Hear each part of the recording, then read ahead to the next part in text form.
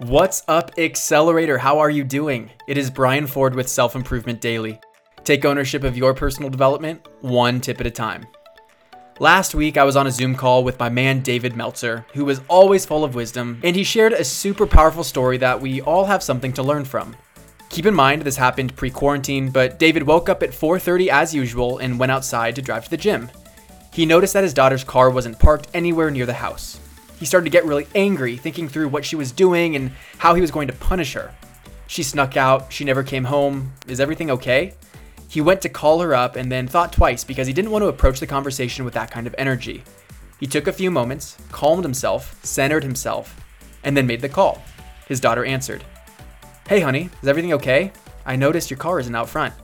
"Yeah, daddy, everything's okay. Last night I went out to a party where people were drinking and you told me not to drive home if people had been drinking, so I left my car there." "Sweetie, I'm so proud of you. Thank you for making the right decision. Go back to bed. I love you." "Love you too, daddy."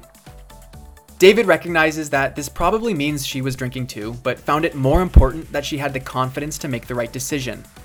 Had David acted on his emotions, accusing his daughter of wrongdoings, she would have gotten defensive and this event would have been a much larger deal. So much so that the next time she's out, she might choose to drive home to avoid this confrontation, and who knows what might happen then.